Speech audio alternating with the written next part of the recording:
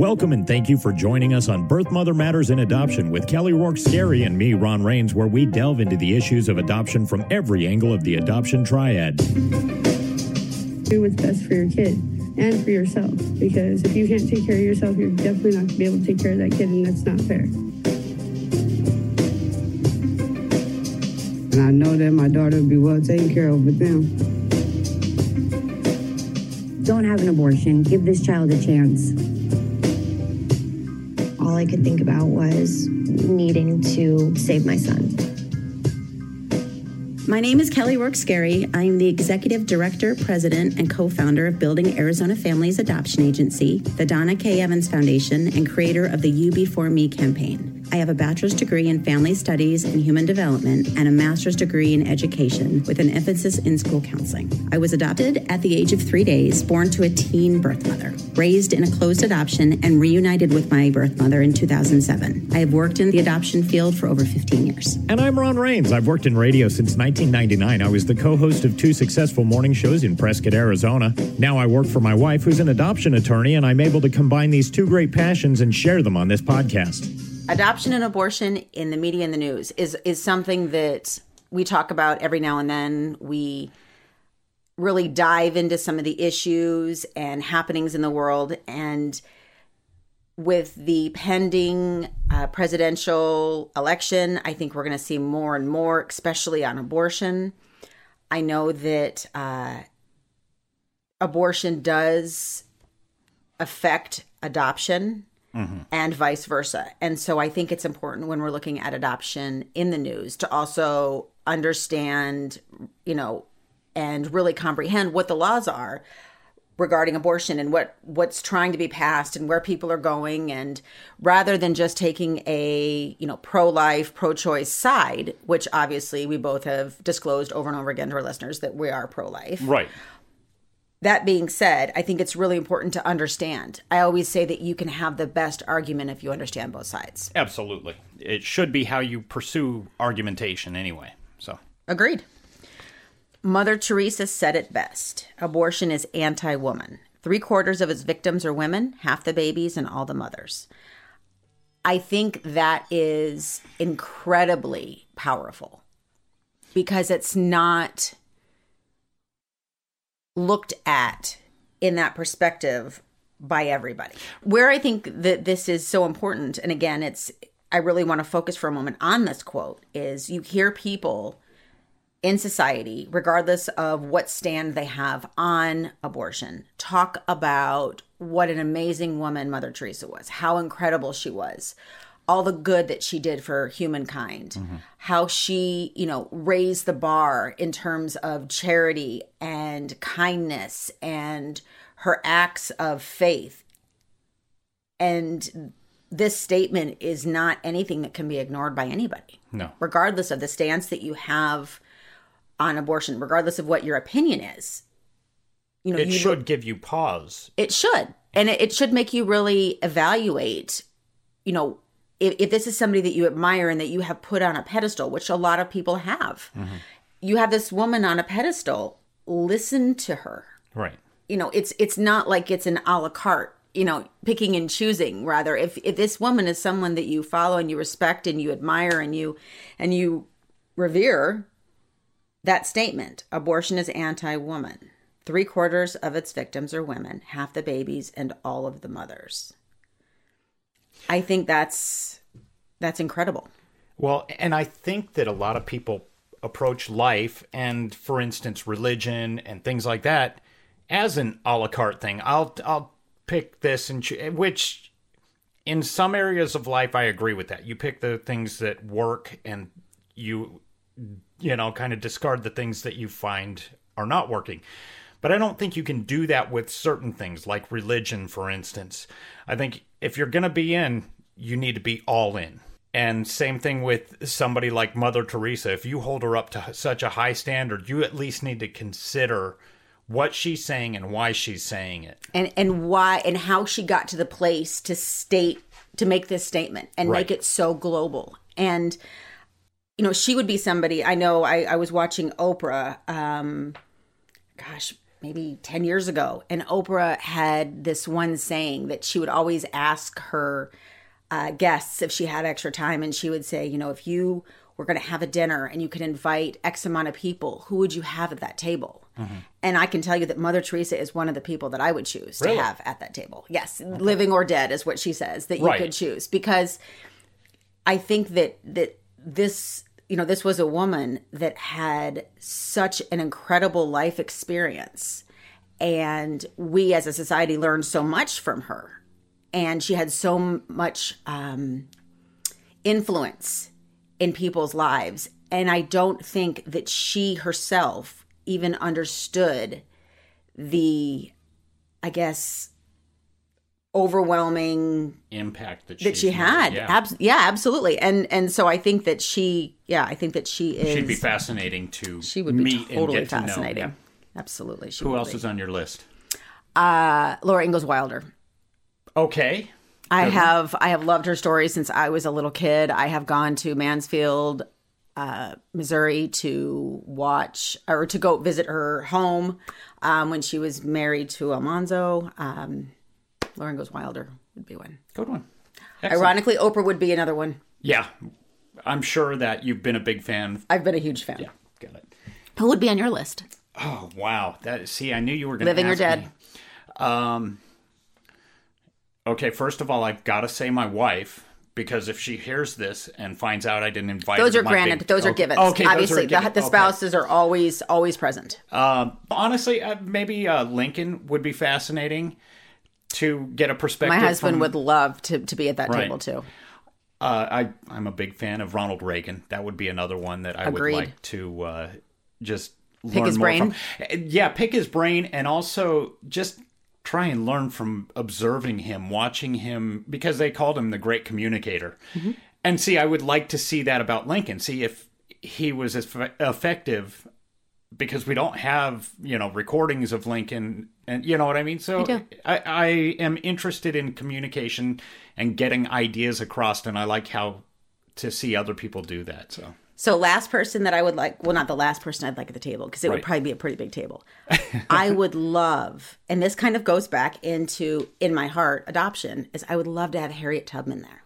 Right. And I would love to talk to her about what her fears were and where she found strength when it didn't seem like there was any left. Right. And how she started and everything that she went through. I would love to have her at the table as well. Moving on to Ohio, where I was born. Oh. Ohio. For some reason, I don't know why I didn't realize you were born in Ohio. I'm a Buckeye. Okay. Yep. OH. Yes. You're supposed to say IO. You don't know that? OHIO. No. Okay. For all you Ohio fans, I apologize, and especially those that are dropped the ball. I have. All right, I've dropped the Buckeye. You dropped the Buckeye.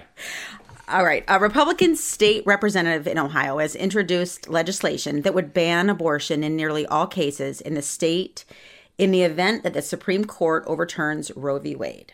So under House Bill 538, abortions would be outlawed in the state if the landmark decision were to be reversed, except in cases where the procedure is necessary to prevent the death of a pregnant woman or serious risk of the substantial and irreversible impairment of a major bodily function of the pregnant woman. And it says also this legislation does not include exceptions in the cases of rape or incest. Which I find interesting because usually that's one of the big arguments. That is. So I think that, again, we have to have those brave states that step forward and take a stand. And I think that when you're dealing with a topic like abortion, you almost have to have a pendulum swing pretty hard. Right. In order to come back in the middle. Somewhere in the center. I think that with, Ohio taking a stand, for me, I'm getting chills literally as I'm saying this. It's so interesting to me because I was born so close to Roe v. Wade, days before it became legal. And so the fact that, I was born in Ohio and Ohio has stood up for women and children and men, as we've learned. Yes, thank you. That I'm proud. that they would take this stand. That makes me proud. And I hope that this is something that other states will look at and decide to be strong as well. Right. Republican John Becker stated that Ohio is a pro-life state. I think that is a powerful statement.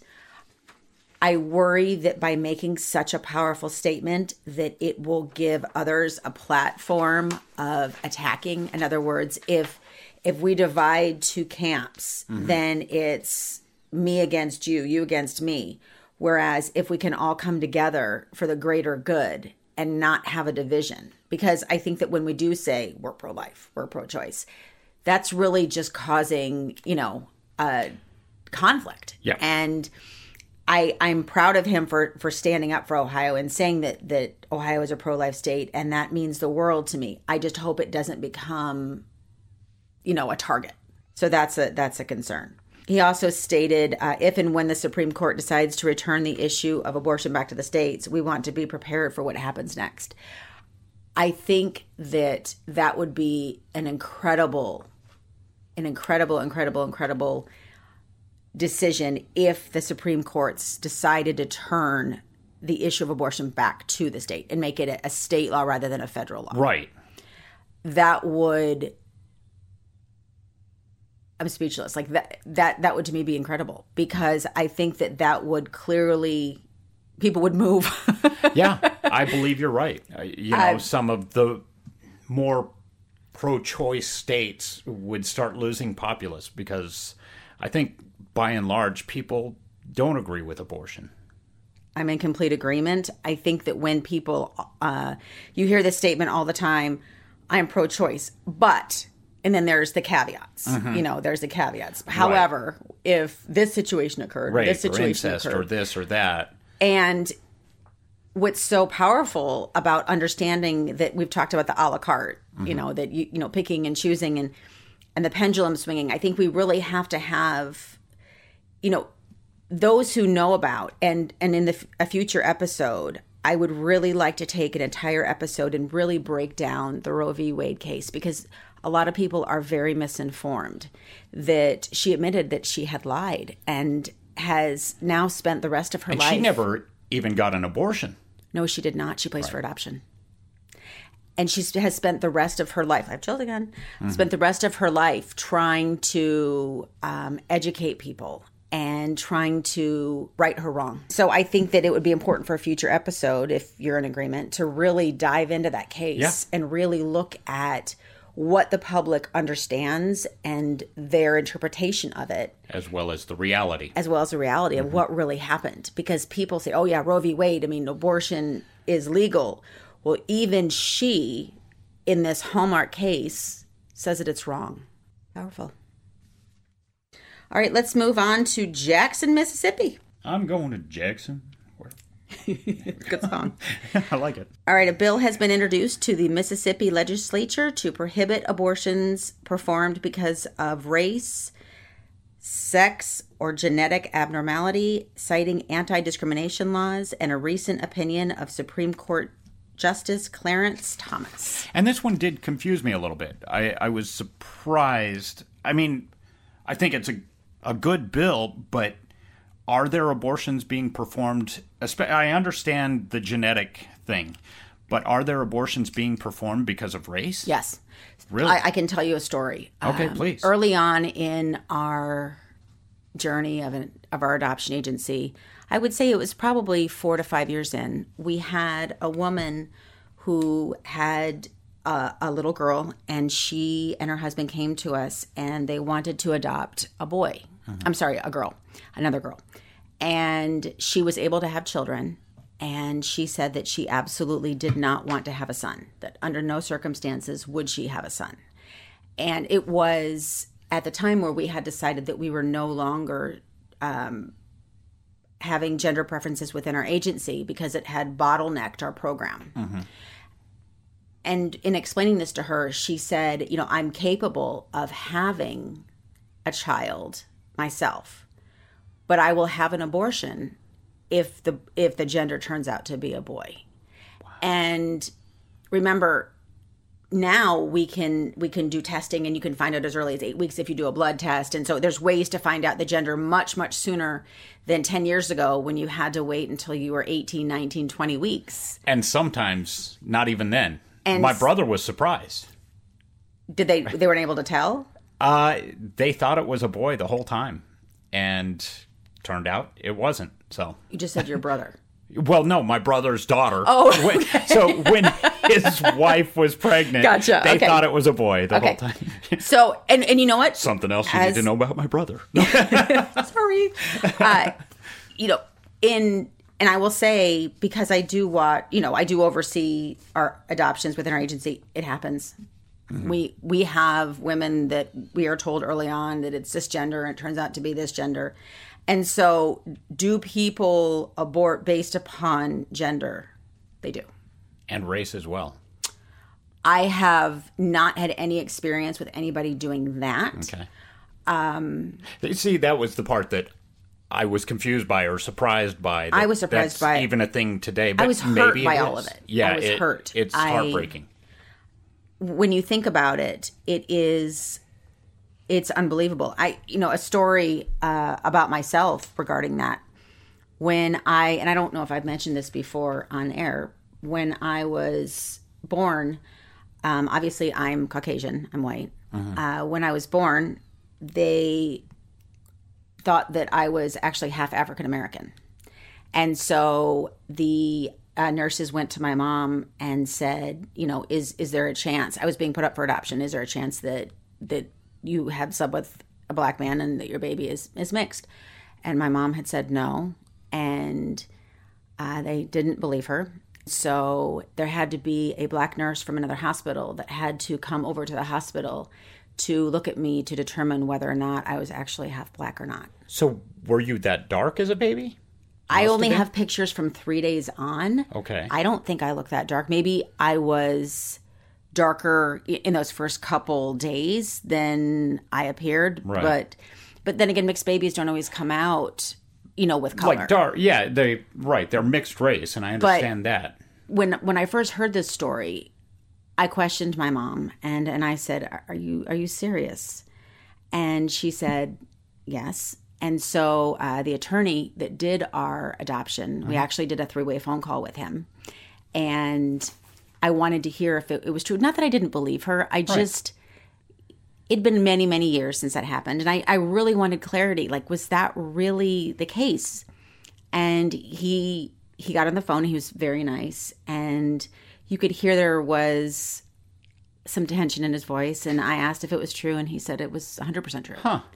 And he said, in 1973, yes, I'm dating myself, that was something that they felt that they needed to know. And it just blew my mind that a nurse from another hospital needed to come over to confirm whether or not I was a mixed baby or not. Right. Wow. And it's incredible, yeah. That is a crazy story. Mm-hmm. Okay. Yeah, it is. So that hits home to me in terms of, because, again, I was so close to the decision of Roe v. Wade, and the fact that people are terminating the life of a child because of race, sex, or if there's something that may be wrong with the baby. Right, the genetic.